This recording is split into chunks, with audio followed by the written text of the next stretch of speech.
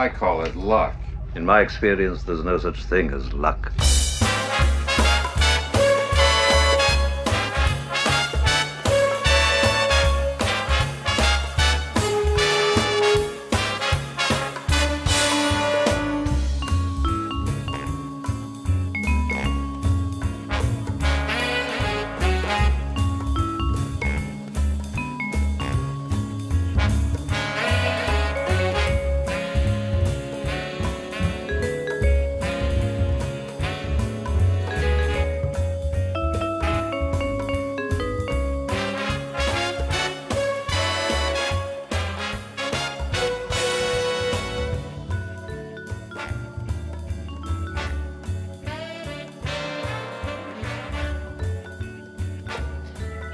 Welcome to episode 31 of the Canto Bite Dispatch. I'm Emily Lind, and with me, as always, my co-host, Brittany Brown. Hi, Brittany. Hello. How are you? I'm good. How are you doing? I'm good.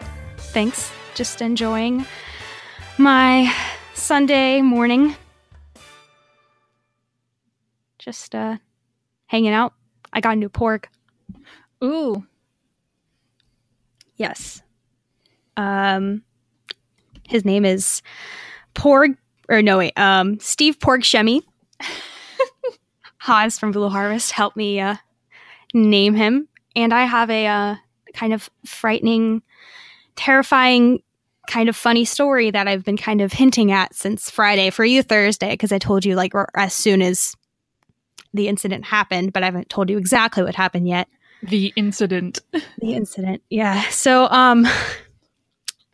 So I've been waiting for this porg for a while. It shipped from China. I was supposed to get another one, but like the package only came with one porg. So I'm like, okay. I'll have to open a dispute, whatever. I'll think about that later. So then like I'm opening it up in the mail. I open up a little package. Porg's there. Perfect. And I'm like emptying out the bag and like something drops. And I'm like, oh, did they screw me over and just get me like a porg pin? So I look down. It's this like black thing, and I look at the porg and its eye came off. Oh. I was just like laughing, but just like, oh no. Were you able to put it back on? Kind of. It's still like a little like, if I do too much movement, it might fall off, but like it's like on for the most part, but like I still love my porg. It's just he's almost eyeless, but yeah, that's... You should make him an eye patch. Oh my god, I should. Oh my god. I need to do that. I need to find material and make an eye patch, or if I have something with an eye patch on it, I should take that and put it on Steve Porgshemy. Yeah. But yeah, I'm getting another porg in the mail. So... that's exciting. I should be getting that in like 2 weeks, because it's like the same kind of porg variation of porg or Steve Porgshemy, but like it's like bigger and like chubbier, and it's like perfect. Okay, that's cool. Yeah. What's the porg count now? I think 20 or 19. I haven't done a count in a while. Well, since I got it, because I've been like busy this like whole past week, but I think I'm almost at 20 now. Now, when did you get your first porg? Here, wait, let me check. I think like, when was Force Friday? I have no idea. Here, I'm going to go back because I know that I have a picture of it because Rusty got me my first porg. Oh, okay. So September 14th, 2017. That was when Pineapple the porg. So that's like 5 porgs a month, basically? Yeah. That's a lot. It's not enough, Emily. There's still more porgs out there. There's still this like one weird looking porg. It doesn't even look like a porg. Like, it looks like a bowling pin bird porg thing. Like, I'll have to send you a link to it. They only are selling it, like, I forget like where exactly, but it's just this like weird looking thing, and I really want it. But I don't know. After I get my other porg and then the one that was supposed to be shipped to me, I'll focus on that one. But I'm still trying to focus on getting the other Funko porg, which I'm waiting on getting it because I saw that it was available on Walmart.com for like $20. But I'm like, I don't know if I want to spend $20 on like a 6-inch porg yet. But we'll see. Yeah. I got a sweet young Lando print. That 800 Pound Productions, Michael did it, and he did just a really limited run of them. But I freaking love his stuff. He did. This is one that's probably you've seen. He did a Black Panther one recently of Shuri at Disneyland, right? At Disney World, at Disneyland, with the pin and like the Dole Whip and the little Simba. That's been getting like, a ton of attention. I love it. Everything he does is just like so beautiful. Just beautifully done. I really like his style. Like just I don't know, there's something really appealing about his art. But yeah, I have Lando and I framed it and it's up in my office. Oh, I love it. Awesome. That is awesome. Let's see what I dyed my hair. Yes! A Holdo purplish, pinkish, beautiful. Yeah, because it had been pretty dark, and it had been like half dark blue and half dark purple for a while.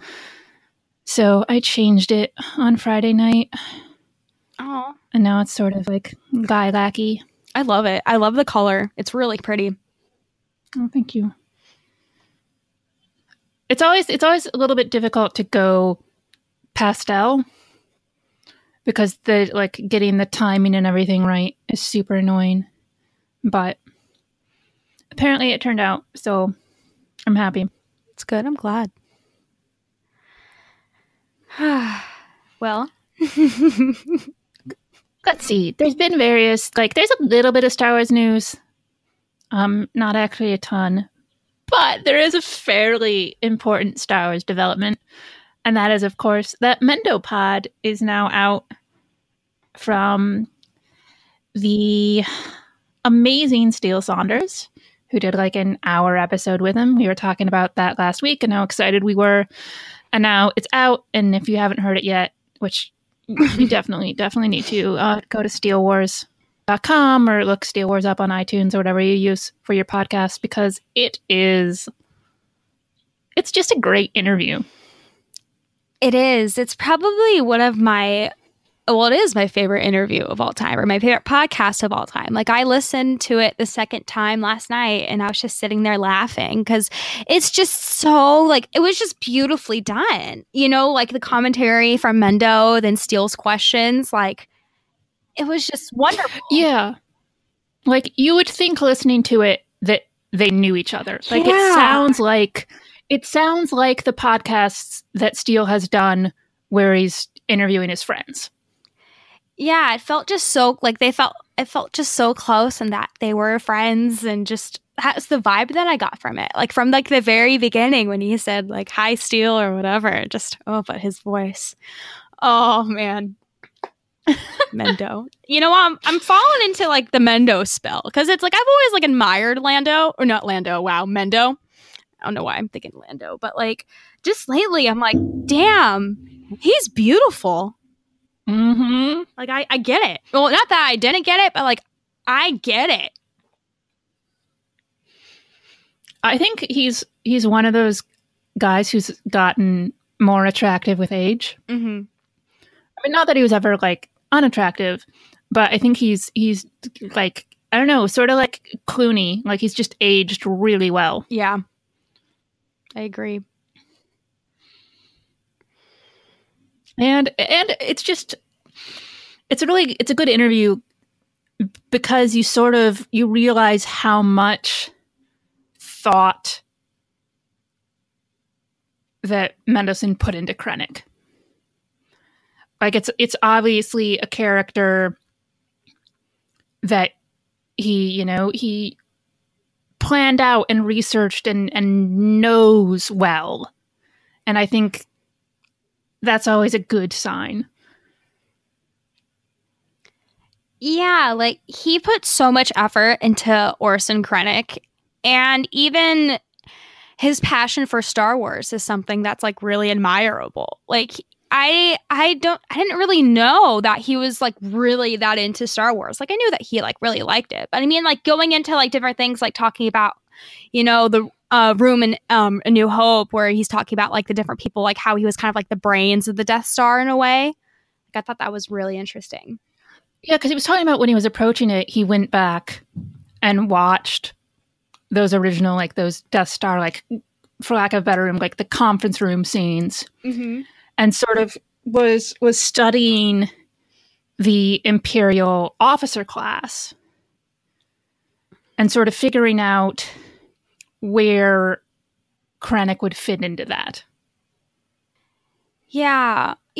Going back and watching A New Hope, one of my favorite things about it is like seeing the details that kind of like Rogue One kind of put into it. Like you see that empty chair in there and you think, oh my God, that could have been Mendo's chair, just thinking of that kind of stuff just gets me like really excited. Just like, wow, like it's all, it's the positive of it's all connected, Yeah, and he was also, he was talking about sort of the relationship with Krennic and Galen, and how they both started out as true believers in what the Empire was doing, and then, of course, Krennic maintains that belief, and Galen is disillusioned and runs away to grow mung beans.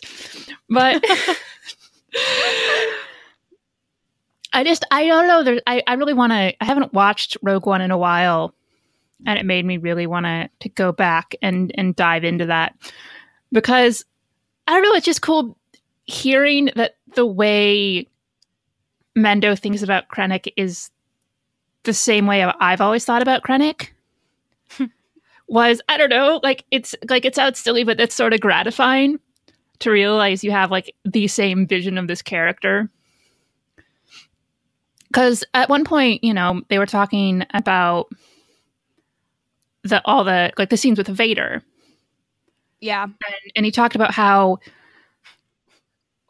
Orson is very much the Empire is the ships and the officers and the Death Star.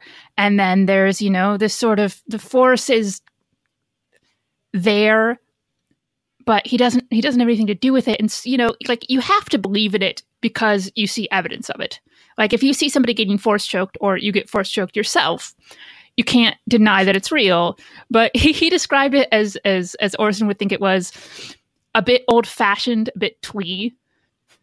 And so like his faith is in his creation, and he sort of sees himself as the future of the Empire.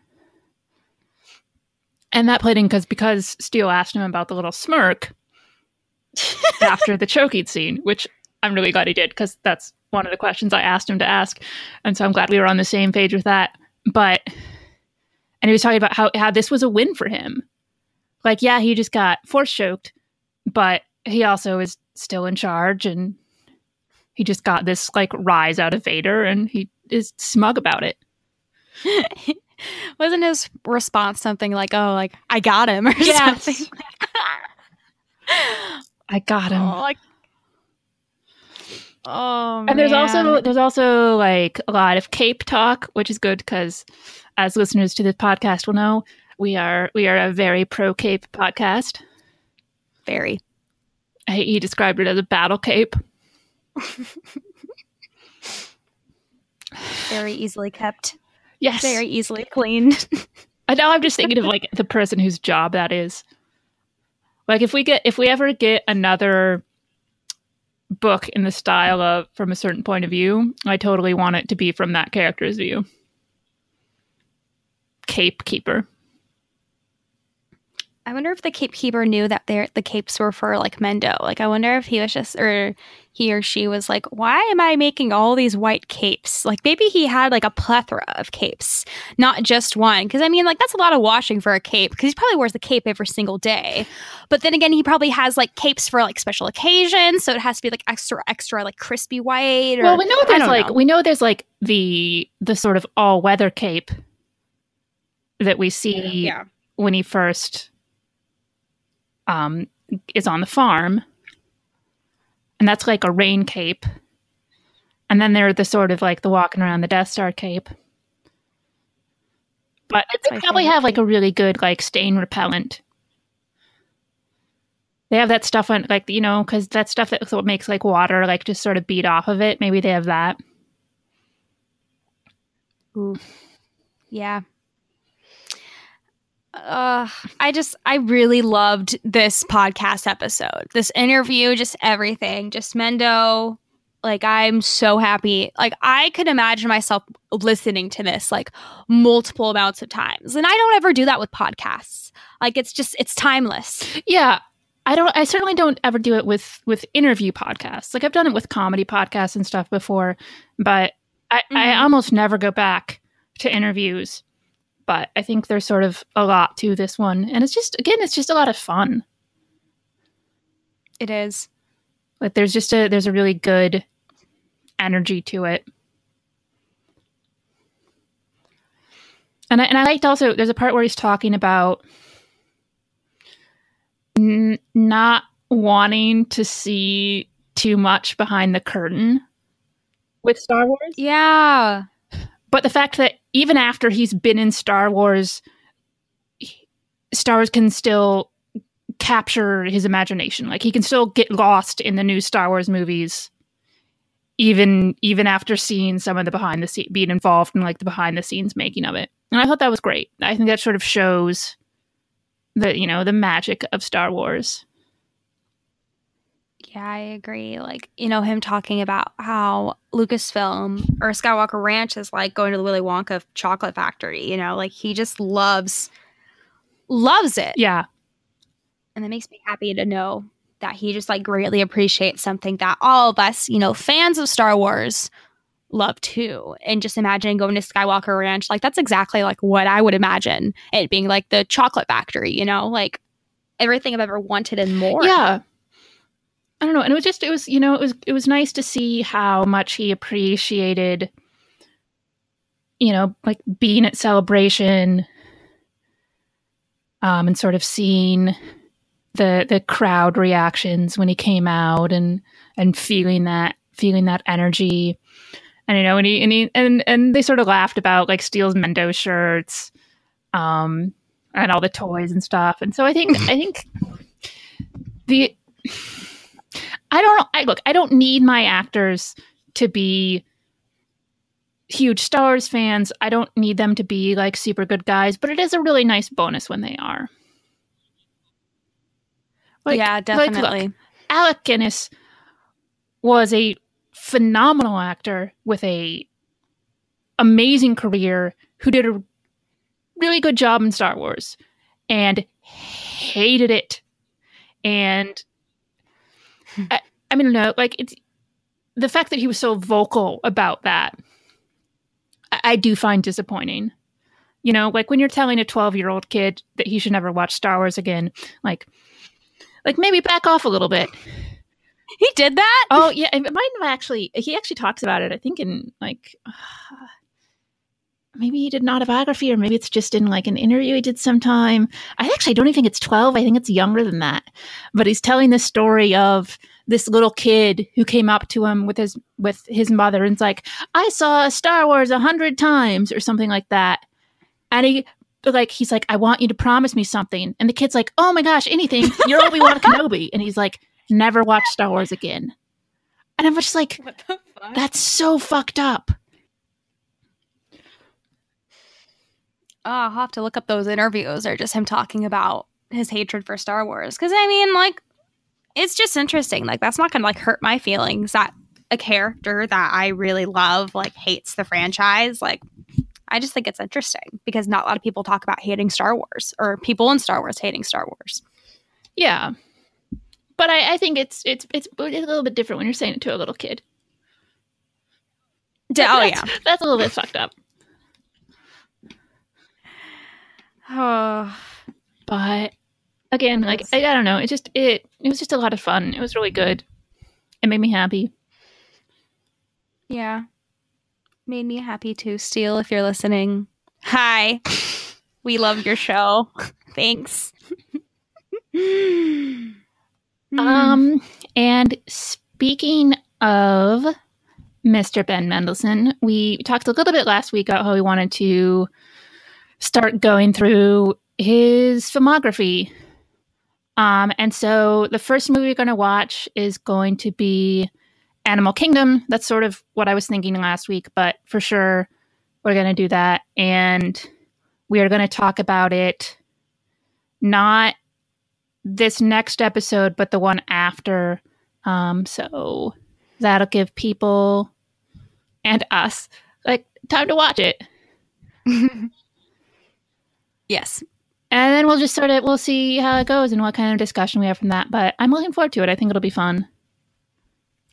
Yeah, me too. I'm really excited for this new segment, going into, because obviously like I've gone into stuff like other than Star Wars, like the whole Muppets and Puppets movies. So I'm excited to see a movie with people that actually aren't puppets. Yeah, so that'll be episode 33, which will go up on the 23rd of March, but we will be recording on March 18th. So if you do watch it and you want to talk about it, send us emails before March 18th. But if you watch it before the 23rd, then you don't have to worry about spoilers or anything. I mean, it's not like it's a new movie, but I know not everybody's seen it. So that'll give people some time. Just be prepared because it's a little bit brutal. Ooh. Okay. Does Mendo kill anyone? I'm not going to tell you anything about it. Okay. Well, I'm excited though. I've heard nothing but good things about this movie, so. Yeah, and then we'll just go from there, and we'll just sort of pick a new one each month. I think it'll be fun.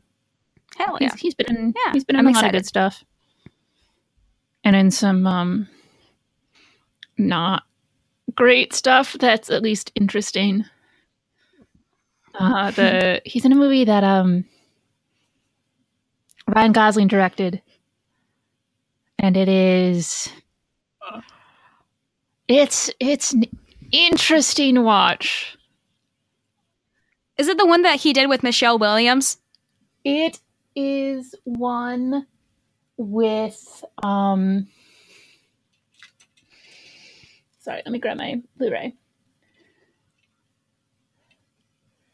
It's the one, it's got Christina Hendricks from Mad Men and Eva Mendes and Matt Smith from Doctor Who. Shit. It's a celeb-packed movie. There's a lot of really good people in it for a not very good movie. And Ryan Gosling directed it. Yeah. Ugh.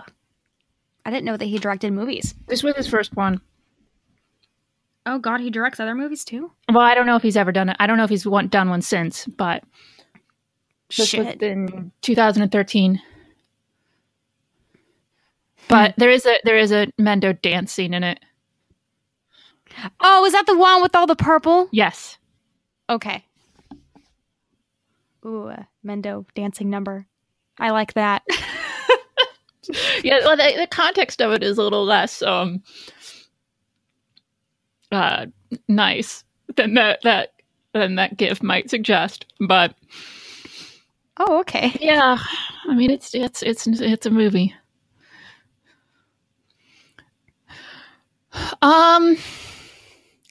Let's see. Star Wars news. This is okay. Here's the thing. This was up on JediNews.co.uk. today, but it's sort of like up in the air in terms of whether this is actually news or not, because this is coming off of a Deadline article that was talking about Simon Kinberg, and it was actually talking about it because he's directing the upcoming Logan's Run remake.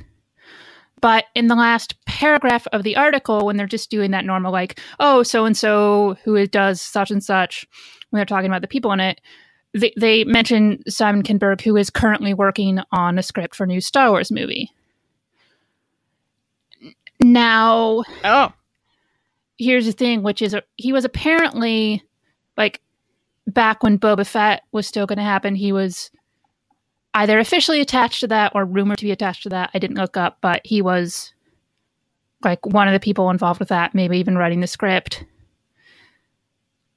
So whether that's like he's officially working on something that's like currently greenlit, or Deadline is just talking about a stalled project, who knows? He is one of the people who worked on the creation of Rebels. He wrote some episodes of that too. I don't know how extensively he wrote for the show. His other movie that he's written, there's a lot of shit. Like Triple X State of the Union, X-Men The Last Stand. I think he did Days of Future Past, and he also did Age of Apocalypse. He did one of the Fantastic Four scripts. I don't even know which one, because as soon as I saw that, I'm just like, ugh, gross. And he's also writing and directing the new X-Men Dark Phoenix movie. So we'll see whether this is actually like an announcement of a new real project, or just everybody's writing Star Wars scripts, so who knows? I mean, I don't know if they'd choose someone that's done a lot of shitty films, you know? Well, yeah, but he's what? He was involved with Boba Fett, and he helped create Rebels. So, which again is a show that's now canceled. Yeah, but again, like whether this is a new thing or not, it's sort of hard to tell from the article. But it's something keep in mind. I hope not. Like I'm sorry, I'm so pessimistic about this, but it's like we don't need. Like you say in the notes, like another white male to do something that someone else could do, Yeah, we'll see. Well, yeah, here's the thing. Also, I don't know, when I look at those writing credits, I'm like, ugh, okay. I'm perfectly happy for that to not pan out into anything. Yeah. But, I thought it was at least worth mentioning, especially in a week when there's not a lot else going on. Yeah. Oh, yeah. But there is one really cool thing, and that is Entertainment Weekly broke down 5 of the Last Jedi deleted scenes that are going to be on the release. Oh, yeah. I haven't even read any of these yet, so I'm excited to go through these while we're talking right now. Because I just scrolled down to one of them, but that made me laugh, but I'll tell you when we get to that Okay. The first one that they get into is BB-8 reveals Rey's goodbye. Apparently,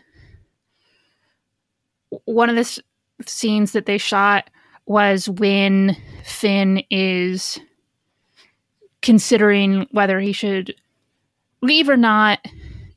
The BB-8 comes up to him and shows Rey coming up and saying goodbye to him when he was still unconscious in his little medical pod.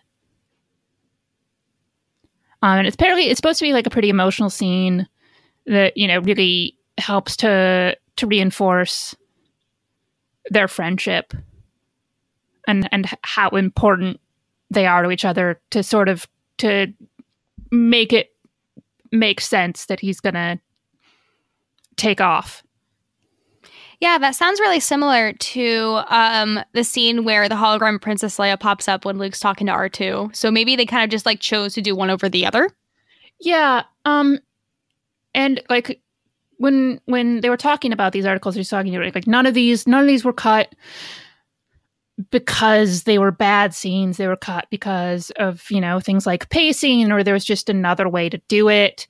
And they sort of, I guess, one of the things they've realized is due to the scenes when he's, talking to Rose, you don't necessarily need this scene. Yeah. But also, and also, Finn has a line about how creepy it is that BB-8 was just recording this. Very Finn-like to say that. I should be a little bit humorous. So I feel like all of these scenes will have like some sort of like humor or something like that. And the next one, now I was excited to see this because it's actually involves something that we saw from the trailer, which is the scene on Octo when we see her running into battle with the lightsaber. Apparently there was originally a scene when we see the caretaker village gets attacked by like a warring tribe. And Rey immediately wants to go down there and help. And Luke tells her that she shouldn't. And quoting from the article here, but wait, Luke says, even if she did fight them and drive them away, they would just return in weeks to come, even angrier and fortified with more fighters. Would Rey still be here when that happened? The Jedi would let this play out, he tells her. They would choose not to be involved out of fear of making it worse. Does she really want to be a Jedi? And then Rey's like, fuck this, and goes off to help. Is this the scene that they were talking about where like it's actually a party and Luke's just fucking with her? I'm not sure. I think that's entirely possible, but I also don't know how official that ever was when I heard that. So I don't know either. That just reminds, because I forget who like hinted at that or something, but I just remember hearing about that. I'm like, there's no way that that would be put in a Star Wars movie, like a party. Or no, what was it? It was on the Star Wars show, I think, when they like showed that scene, and then you see like the caretakers like partying it up or something. Yeah, so it could be that is leading into the scene, or it could be like a completely different, I don't know. Who knows? Then we are getting a third lesson. Oh no! Actually, this was bolded like it was a new thing, but it's Rian Johnson is talking about that scene because the question was like, is this the third lesson? And it says Johnson acknowledges it's not directly addressed, but says there are things about the movie that fans can choose to interpret as his final instructions to Rey, but he hesitates to say more because this may or may not be something explored further in Episode 9. Yeah, so I know, like, originally when they're talking about the deleted scenes, it seemed like, oh, we're getting a third lesson, and now I don't think that's necessarily the case. Maybe, like, we'll get that in Episode 9, the third lesson. Or maybe, like, the third lesson just hasn't even happened yet. Like, maybe they're, I don't know, because it's like it was always kind of hinted that we would get the third lesson in like a deleted scene, but like maybe like Ryan's like, no, let's do the third lesson in the next. Well, now we're JJ, but who knows? I mean, when people were talking about the fact that we didn't get the third lesson and that we'd get it in a deleted scenes, like when I was actually watching the movie, my thought always just was that she left before she got the third lesson. Yeah, same. So I don't know. I don't know why everybody was so certain that got cut. And I mean, maybe it did. But for me, like, it never struck me as weird that it wasn't in there because I always just thought, well, she took off. Yeah, that's what I thought too, that there was going to be a third lesson, but Rey was like, fuck this. I'm going to go get Ben. And then she left. Mm-hmm. Yeah, I mean, I don't know. That's one of those like fandom things that I was always sort of confused by. Yeah. And I wonder if there isn't like a third lesson in these deleted scenes, I do wonder if maybe we'll get that in the form of like a Force Ghost Luke or something. I have an interesting thought. What's that? Has there ever been like a deleted scene in Star Wars that you've just like always wanted to see? Like you thought that existed because they're in books or something? Or that's something you just like want to see? I mean, just the Rogue One stuff that we never got. Pretty much all of it. I would have that the power we're dealing with is immeasurable. The idea of a scene when Krennic is like yelling at Darth Vader and like really aggressive, I found that to be such a fascinating thing. And that's one of the things that like drew me to that character at first. And so when it wasn't in the movie, I'm like, oh, this is disappointing.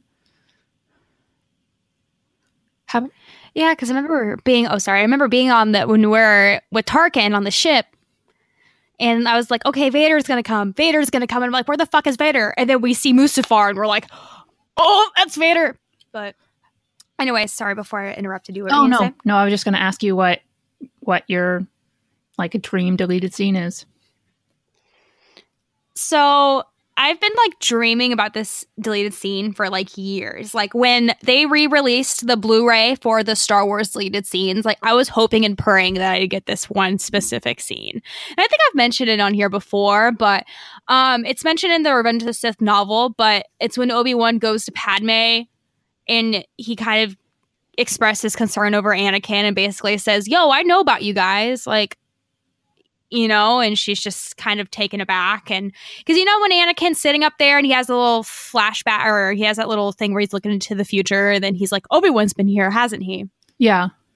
Like there's a scene, like I know that it's been recorded because I've seen like the deleted scenes from Revenge of the Sith. So I know it's out there somewhere. They're just not releasing it. And I don't know why. Because that would be like such a beautiful deleted scene. Like maybe it just like didn't go well, but how it was described in the book is probably one of my favorite parts of the Revenge of the Sith novel is like the interactions between Anakin or Padme and Obi-Wan. One day I'll get it. I don't know when or ever, but like I just want it so bad. Yeah. It's just, I don't know, like when you know all the stuff that's out there that we're never going to get to see.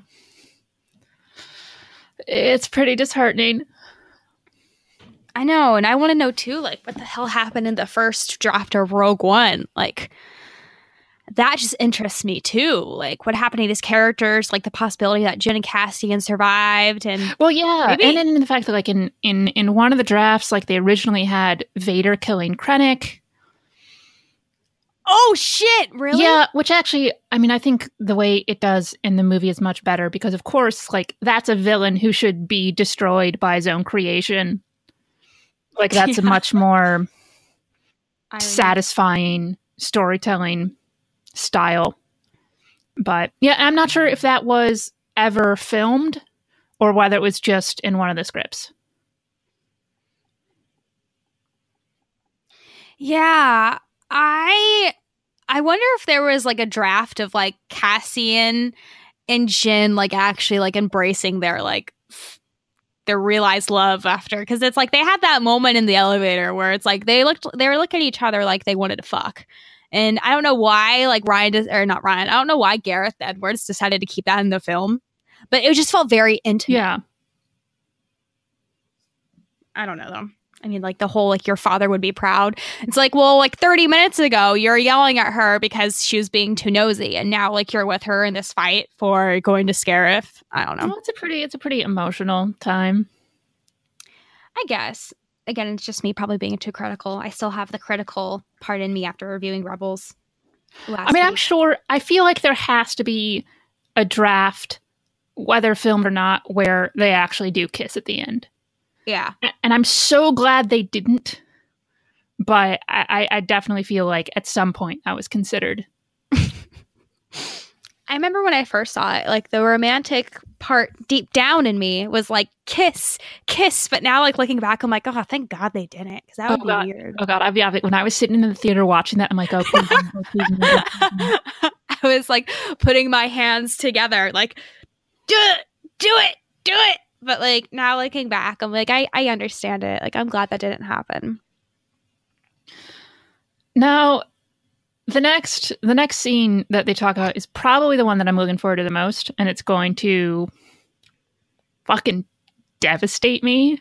And that's that we actually do get to see more of Luke's reaction to finding out that Han died. And not only that, like, but we see him, like, and they say like his eyes start to well up with tears, and then it cuts to Leia in like a similar pose, like also sort of, you know, like lost in thought. And I mean the sound of that scene, it seems like it's going to be amazing, and it's going to break my heart. I really want to watch all these deleted scenes like put into the film. Like, I don't know if like it does that, but like I would love that, just seeing it all together. Yeah, my guess is that it doesn't, but somebody will do that. I look forward to that one person doing that. Yeah. Yeah, I was laughing earlier because I see you titled it Luke in Mourning, and then in parentheses, aka Emily Cries Forever. Yeah. Like, just the thought of it makes me emotional. So, yeah, I mean, it is. But that should give like some, like, it should be a really good opportunity for Mark. Definitely.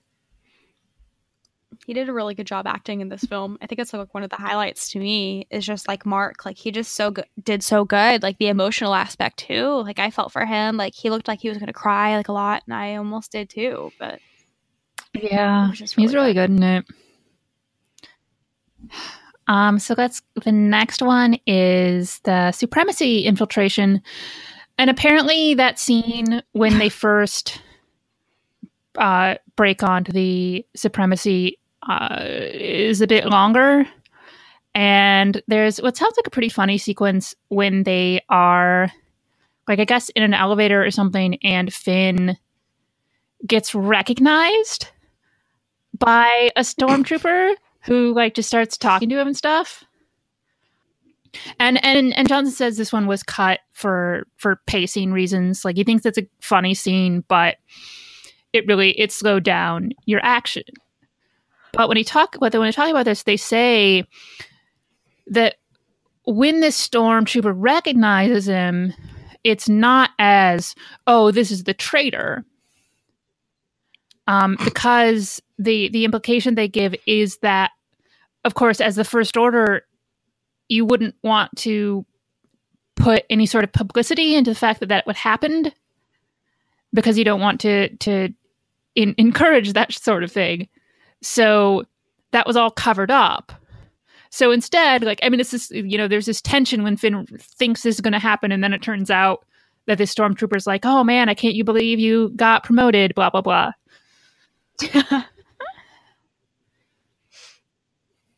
Yeah, I remember hearing about this scene like months and probably at least a year ago. So I'm happy that we're finally going to get to see it. Because it seemed funny. Because isn't it some famous actor played? Was it Tom Hardy that played this? Oh, I don't know. Stormtrooper? I don't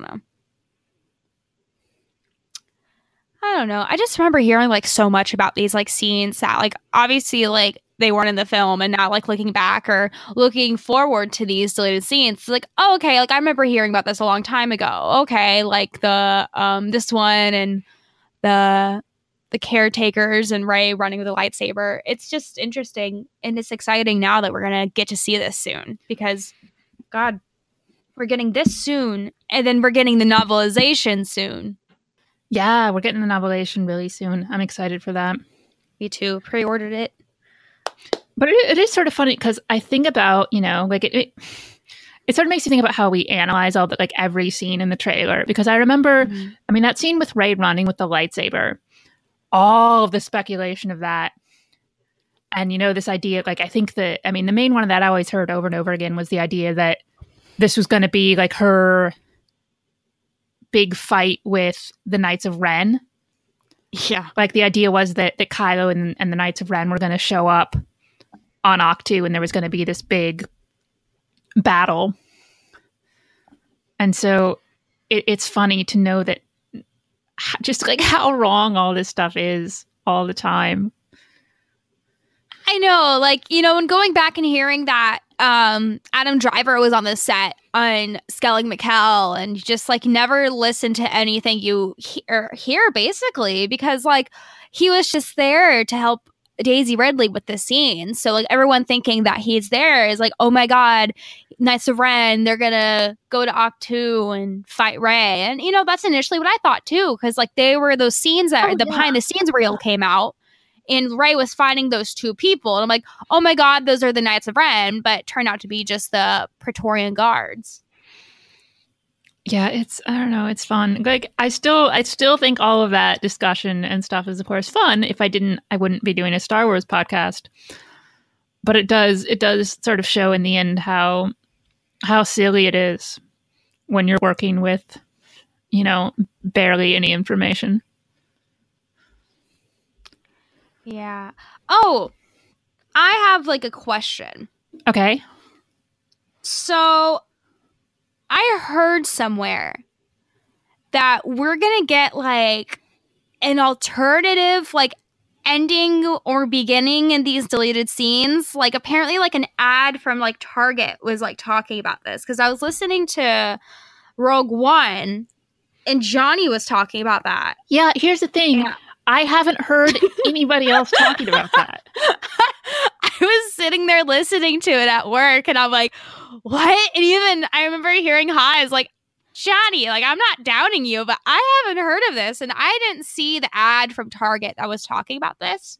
Like, I tried to look up Target ads, and like it didn't show me any because there wasn't any like available. But like, yeah, I'm surprised that, I looked it up, and like some Star Wars websites were like, oh, alternative this and that. And I'm like, okay, but I'm surprised that like not a lot more people are talking about this, or if it doesn't exist, which I don't want to doubt Johnny or anyone, but it's interesting. Yeah, I have no idea. Like, I looked into a little bit and I didn't see anything right away. So I'm just like, well, we'll all know in a couple weeks anyway. So exactly. Speculation will die down as soon as we get that in our hands. Are you pre-ordering it? I haven't decided where I'm ordering it from yet. I'm sort of looking through and seeing if I want to like, if there's any of the exclusives that I really want, but I don't think I really care about any of them. You don't care about Meet the Porgs? Well, here's the thing. It depends what the price difference is between that and buying it off Amazon. Because that's going to end up on like, like it'll be on the internet within 2 hours. Yeah, you're right. But I think they're all like $29 or through $26. I mean, like, I'm willing to spend like $4 or $5 extra dollars just to get this like extra little thing about porgs, and get like a booklet too. Like, cool, more porgs for me. Oh, see, but here's the thing. Like, yeah, I'm never gonna look at the booklet, or I'm gonna look at the booklet once and go, okay. I mean, I don't know. It's sort of the number of like special edition things that I have that I just never do anything with is pretty high. So I'm trying to be better about that. I still haven't even gotten to like the bonus features of The Force Awakens yet. That's how far behind I am. Like, for some reason I did the Rogue One and everything, but yeah, for some reason I just haven't sat down yet and gone into that. I like the idea of bonus features more than I generally like actual bonus features. I mean, I like deleted scenes. Mm-hmm. And if it's a movie I'm super interested in, I like director's commentary. Yeah. But I'm somebody who, and this is going back to the Mendo talk earlier, I don't love seeing a bunch of behind the scenes stuff. Yeah, I really enjoyed like the documentary about like episodes 4, 5, and 6 that was in like the original like 5, or it was like in like the early 2000s they sold like episodes 4, 5, and 6. And like they had that, I forget what that documentary is called, but it's like the one where they talk about, you know, just like creating the movie and everything, and George and the behind the scenes on George, everyone else. Like they show videos from like the casting, like those ones I find interesting. Like, you know, the cast talking, the crew, kind of, the directors. I don't know. Yeah. I don't know. I do like there's some stuff that I really like in it, but most of it I don't know. It sort of kills some of the specialness for me to see too much of it. That's fair. Oh, there's one more deleted scenes that we got a breakdown on, and it is the original showdown between Phasma and Finn. And apparently originally, like, she was going to be surrounded by their stormtroopers, and Finn was going to talk about when she turned over the shield codes. And it was going to be this sort of, you know, like him exposing her, and then she kills all the stormtroopers that heard it. And then they fight, and it's apparently much more definitive in that version that Phasma's dead. I'm just confused that people think that she's still alive. Like, I'm kind of dumbfounded. Like, I get that, you know, her armor is made from Star Destroyer. I heard it was Padme's battleship or something. I heard that somewhere. But, like, she fell into a black hole of, like, smoke and everything and fire, and she went down. It's like, how could it be, like, less obvious that she died? Well, Boba Fett is in a fucking Sarlacc pit. People think he's still alive. Yeah. I mean, here's the thing. Okay. Ryan says that they changed this entirely because of pacing. But the fact that they changed it from very definitively she is dead to less definitively she's dead, I do worry about that. Like, the fact that they changed it, I think, leads more credence to the theory that she's not actually dead. What do they get if she comes back? Ugh, like, I don't. Is she just gonna die again? Yeah, exactly. That's why I don't want her to come back. Like, it's just gonna disappoint me and other people, and it's like, we don't need that disappointment, you know? Like, we already got that from, like, Boba Fett and different other characters, but, you know, she's been advertised so much that we were just all so familiar with Phasma, and then just how she went was just kind of an embarrassment to her character and Gwendolyn Christie. I don't know. I feel like they overhyped that character, and it caused expectations that weren't realized. I think if there wasn't that expectation on her to, like, if they hadn't advertised her so heavily back before Force Awakens, I don't think that character would have been a problem. Like, it just would have been, oh, this is some, you know, minor character. Look at her cool armor. But because they hyped her as, oh my God, it's this cool, badass woman, like, major villain, and then she's barely in it.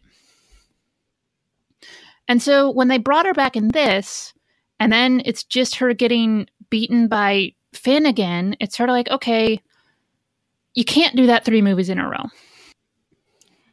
Yeah. Ugh, like, so yeah, unless you're going to do something entirely different with her, don't bring her back.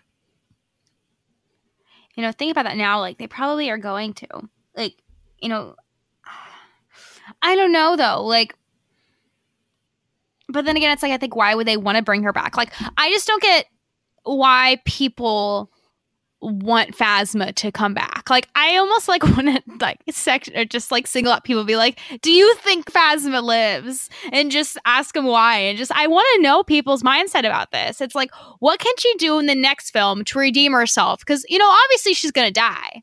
Like, it's not like she's gonna switch sides and be like, hey, what's up? Or like the 9th movie is just gonna totally like mind fuck us or something. But like, what is she gonna do? Nah, I'm the same. I wish they had handled her character differently from the beginning, and I'm perfectly happy to never see her again. Well, I'm glad that we agree on that. No, like, I wanted her to be super cool, and then she just wasn't. Yeah. It sucks, but what can you do? But, okay, so of those, like, and here's the thing is, those are only, like, 5 of the scenes. And there are, like, 14 in total? Fuck. So, we're getting a lot of stuff. You know, like, I'm sure that Luke morning scene is really short. I'm sure some of the other ones that we don't know all the details about aren't, you know, like, huge, long scenes. But this is a lot of content. It is. Of these 5, which is the one that you're most looking forward to? I almost think, even though, you know, talking about Phasma, I almost am really interested in the Phasma scene. Just because the description of it, like her killing the stormtroopers after them finding out that she was the traitor. I'm really interested in that. And the Luke one, obviously. Luke and Morning. Yeah.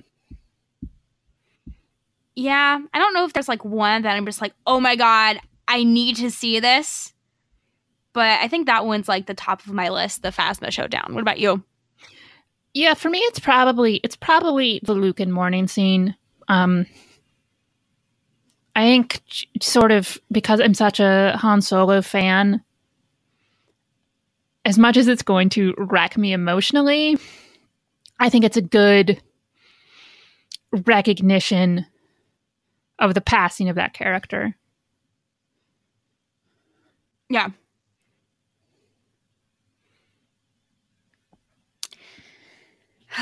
Well, dang, it's so close. It's going to be like, what, a couple weeks until we'll get this? Yeah. Oh, man. I can't wait for our episode and review of all the deleted scenes and bonus features and yeah, that'll be a lot of fun. And then the one if we both, well, obviously we're both going to read the book, so we'll maybe even do like one just us reviewing the Last Jedi novelization. Yeah, definitely. But yeah. Well, we both watched Rebels this week, and we talked a lot about it on Steele's Call-In show on Monday. Yeah, go back and listen to that. I was co-hosting, and Brittany called in.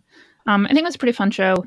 We sort of were all talking about the time travel thing. I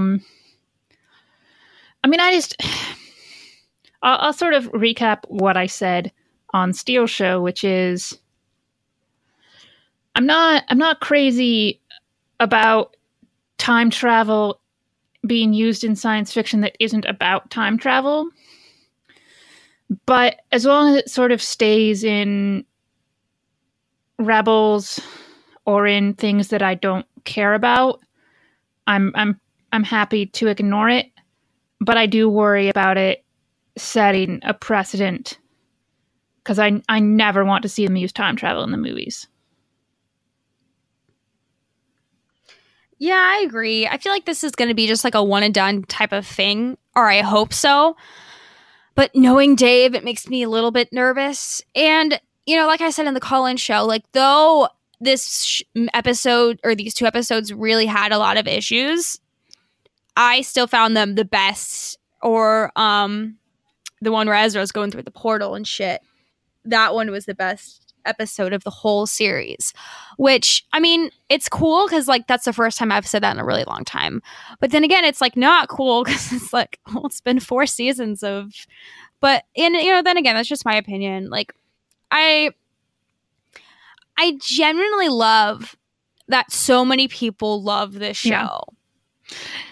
And no, I'm just going to say, it's okay to have opinion about the show, and it's okay to have a negative opinion on the show. And everybody knows that we don't think that it's bad or makes you a terrible or stupid person to like this show.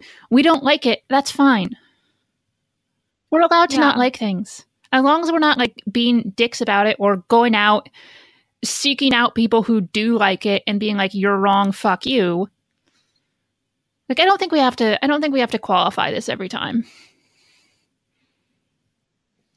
You're right. I feel bad. Even though I shouldn't. Like, that's still an issue that I have. Like, I want, sometimes I just, like, want everyone to be happy and everything. And, sometimes, like, that's not how it is. Like, sometimes, like, people like things and people don't. Like, and again, like, I just feel like a broken record being like, like, people like this show and I don't. But it's like, I share my opinions and I listen back and I'm like, you know what? I feel like I did a good job, like, sharing my opinions.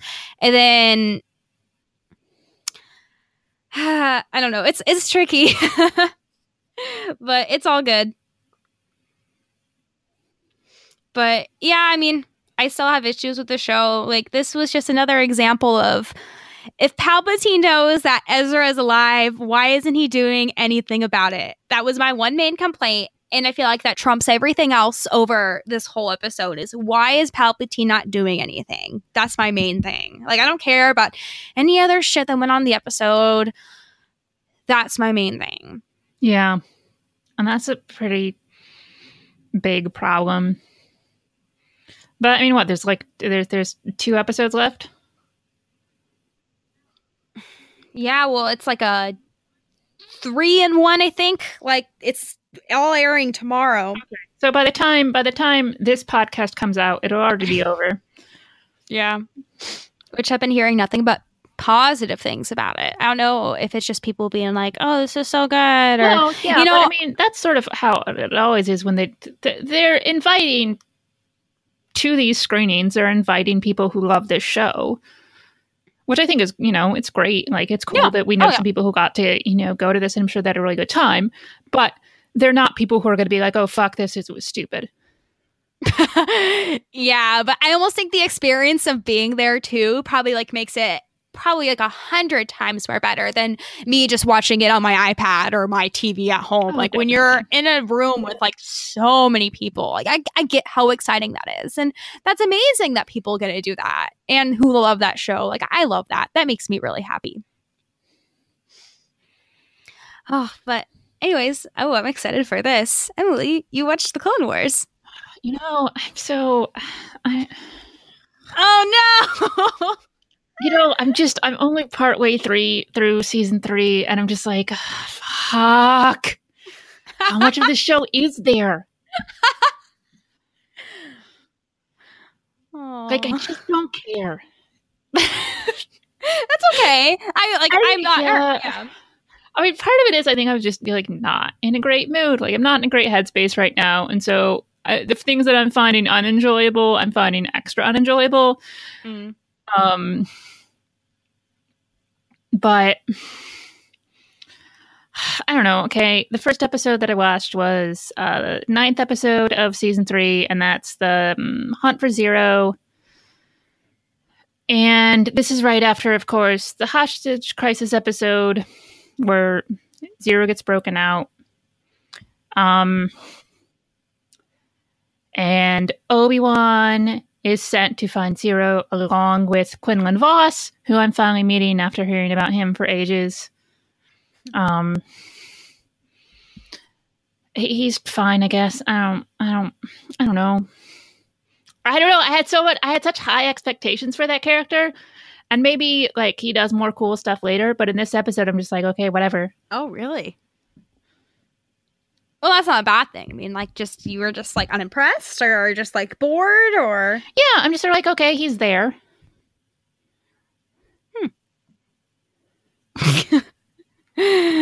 Did you enjoy like Obi-Wan's like impression of Voss? I mean, I always like it when Obi-Wan's a little bit bitchy. Like, I think that's sort of fun. Bitchy Obi-Wan's my favorite Obi-Wan. But that's sort of about, like, as far as it goes for me, you know.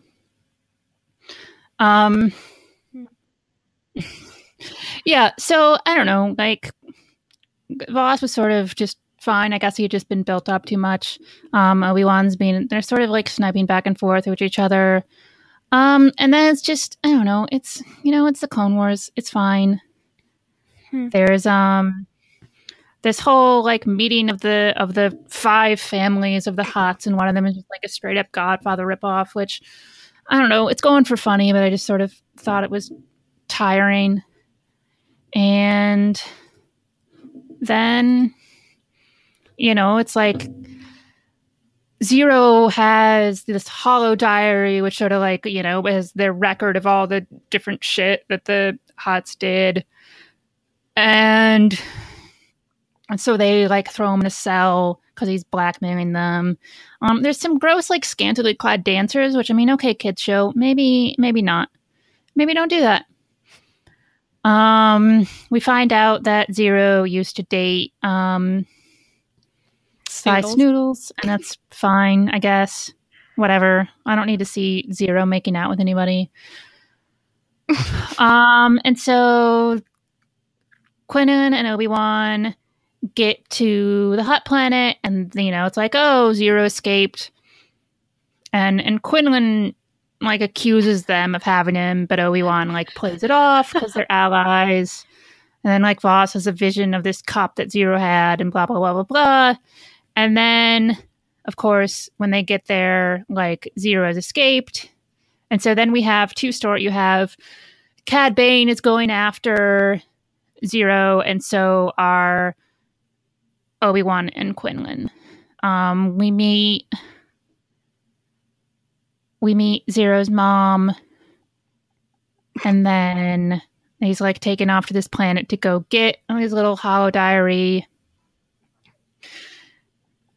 And then Voss and Obi-Wan show up, and not only has Zero already taken off, but Cad Bane has been there too, and so Cad Bane knows where he's going. One thing I liked here is Quinlan, like, just, like, cuts the door open, and Obi-Wan is just like, Voss, somebody lives here. And I don't know, like, compared to the amount of times the Jedi just, like, destroy shit, I thought it was a cute little, like, scene to have that recognized. But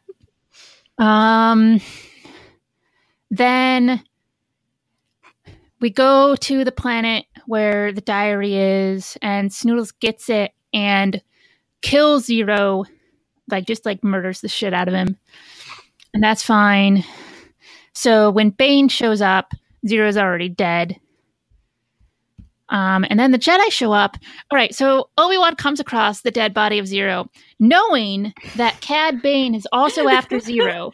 So there's at least one bounty hunter after him that they know of, that they know had a head start on them. And when he sees the dead body, he goes, who could have done this? And I was so annoyed. Like, yes, okay, we know that Bane didn't do it, but who could have done this? Like, Cad Bane would be your immediate thought. You know he's after him. What are you talking about? Maybe he just didn't think that Bane would kill him. Yeah, but if you saw the dead body, and the only one that you know about who was after him, like, you can't be, like, shocked. Yeah, I don't know. Like, for some reason, like, I understood that Obi-Wan probably felt there was, like, a third party involved in this, and was like, fuck, there's someone else who was after him or something. But no, like, but then, I think it was because when Bane comes out, and he's like, yeah, and Bane's like, oh, I'm always annoyed when somebody gets, you know, to my quarry before me. Obi-Wan's like, oh, so you didn't do it. But I'm like, just like, what the? I don't know. It's really badly written. I didn't like it. There's a fight.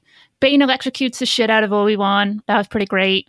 There's a lot of force jumping. There's a lot of force jumping in this episode. Not a fan of force jumping. I think it looks silly. Even in a cartoon, I think it looks silly. And then Cad Bane escapes yet again because the Jedi suck at their jobs. And So the ship takes off and they sort of get like pushed back from the blast of it. And so we see them hanging off a cliff. And Obi-Wan says to Voss, I never did enjoy hanging out with you. And I literally, out loud, watching this home alone in my apartment, said, oh, fuck you. And then the end of the episode is we find out that Jabba, like, paid her to kill Zero. Oh, snoodles. So, that was that episode. And then there was Heroes on Both Sides, which I was really looking forward to. And then I was bored out of my mind during. Oh, sorry. There's this whole, like, Senate emergency session, and they're talking about the war, and the Republic is near bankruptcy. So, I mean, obviously the Trade Federation, you know, like the trade people are totally, like, corrupt as shit. So all of the senators that, like, the Trade Federation has secretly owned is like, we just need to deregulate the banks. And, like, Mothma and Bail are like, no, we need to end the war. And Padme is trying to make an argument for peace negotiations. And then, like, the bad guys are like, okay, if we can get an attack on Coruscant, then it'll convince people to vote to deregulate the banks and put more money into the war effort. And at the same time, we have Padme revealing that she has an old friend who is actually a separatist. So she thinks that if she can get to her, then she can convince them to try for peace. Now, these scenes I actually really liked. We do see Ahsoka goes with her.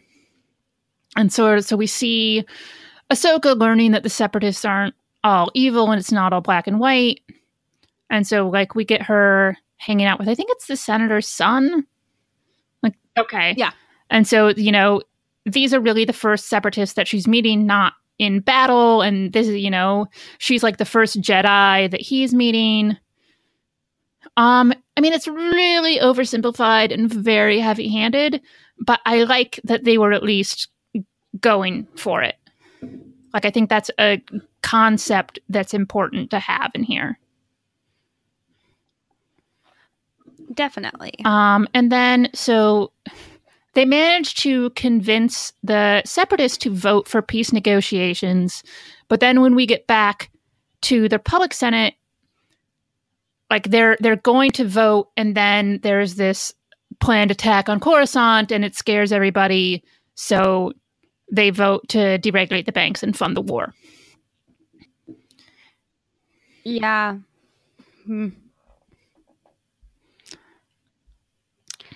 don't know. I just like, I get the, like, again, it's an episode where I get what they were going for, and I don't necessarily think that was a bad thing to go for. I didn't really like how it turned out. That's okay. I mean, I really enjoyed that. We've never seen something in Star Wars like this before, where we get to see people who, like, truly believe that the other side is, like, superior to the Republic.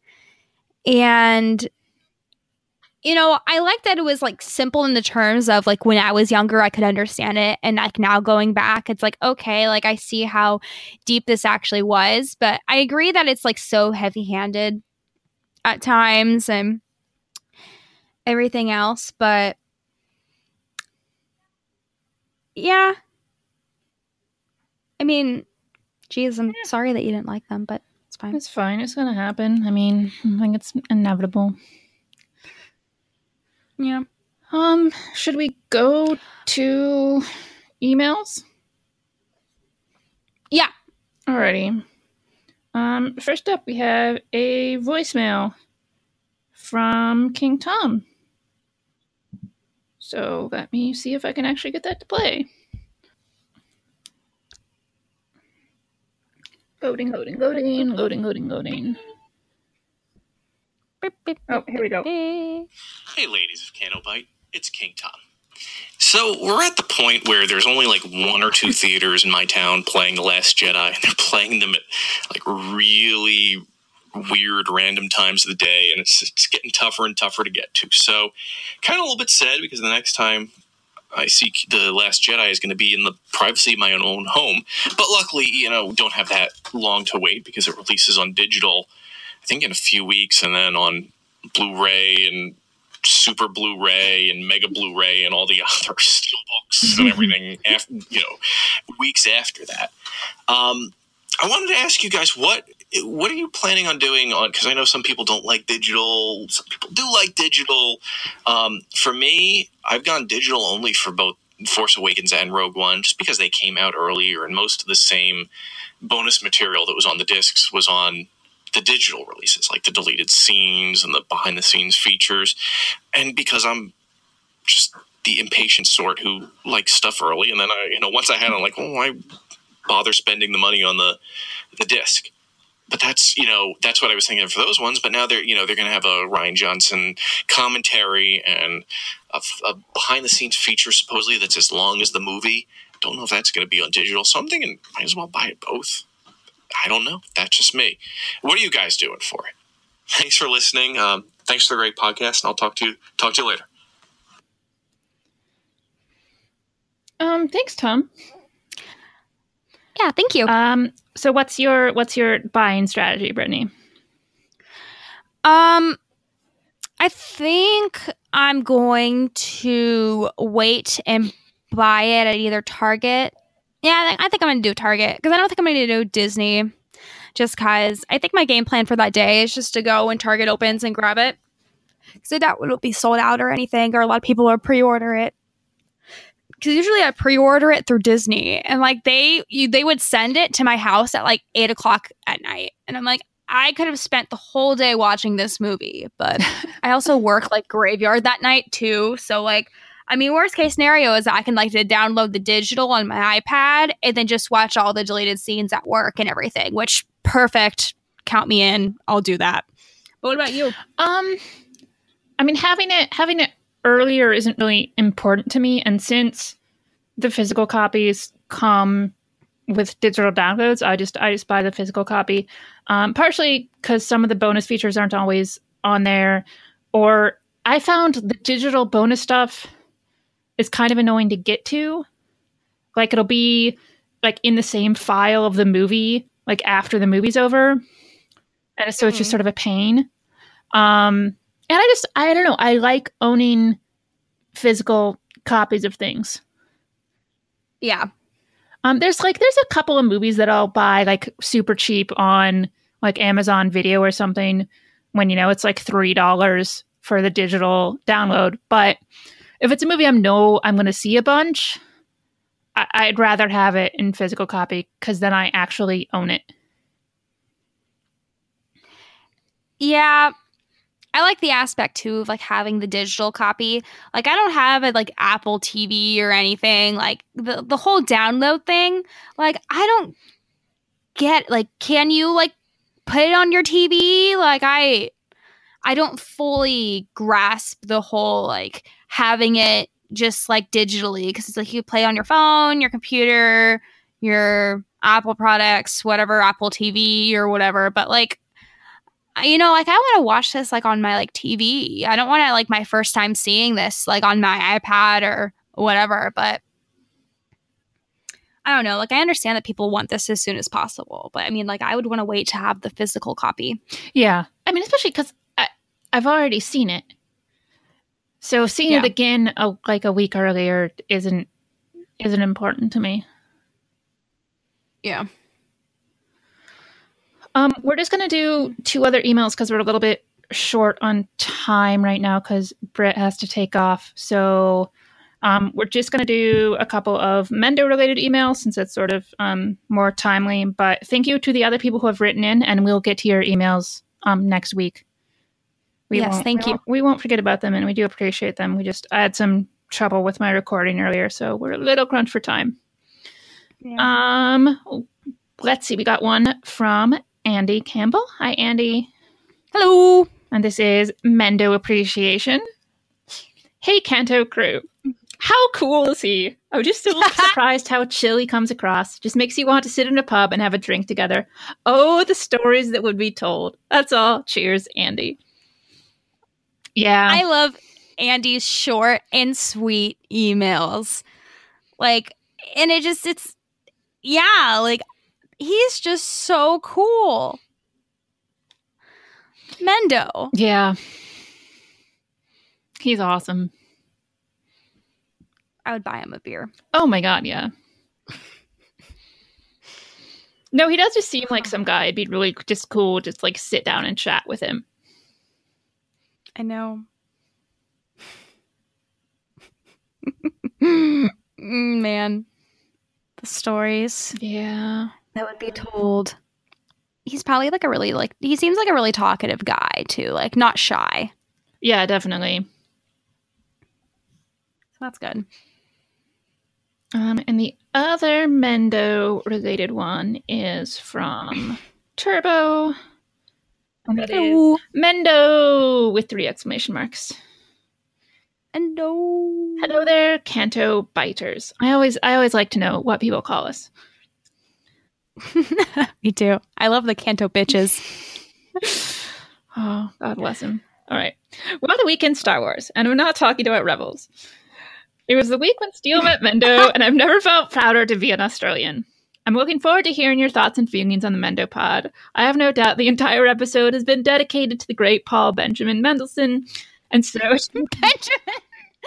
Look, it's not entirely, just, like half of it.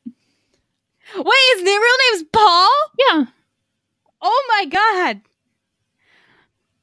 Yeah, it's Ben's his middle name. Paulo.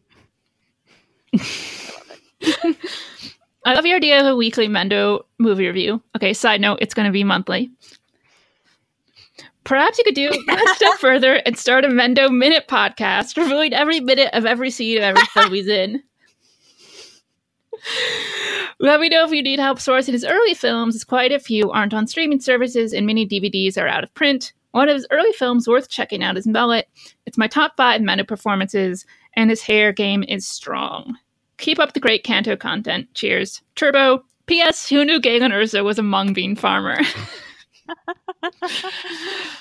Oh, yeah. I did see a couple of things that were out of print or had never been released in the US. But for now, we've got enough of the stuff that is out here or is out on streaming here that I think will be okay for the next several months. But we might hit you up when things start to run a little bit drier.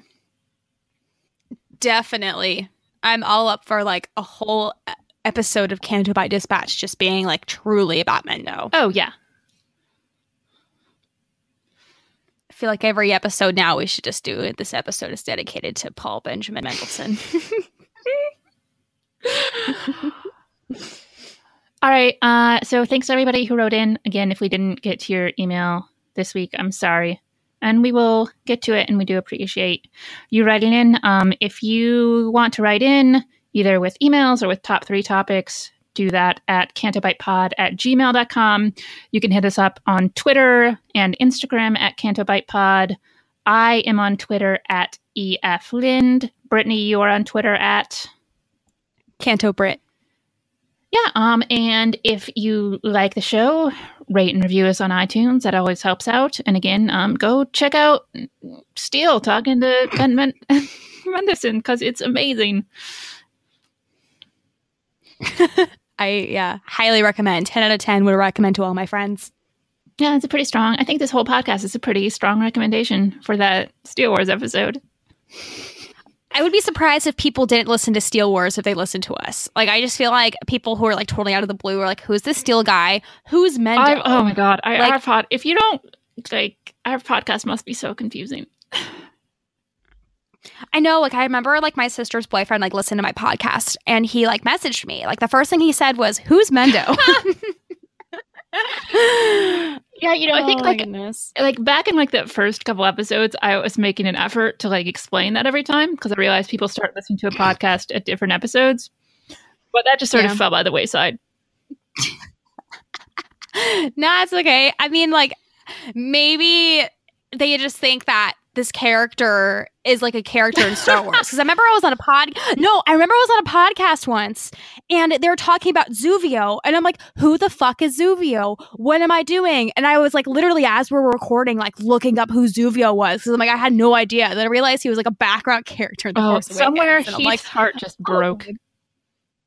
Heath, literally, Heath was there too. It was like an episode of like Imperial Senate podcast with Charlie. Shout out to Charlie. But yeah, sorry, Heath.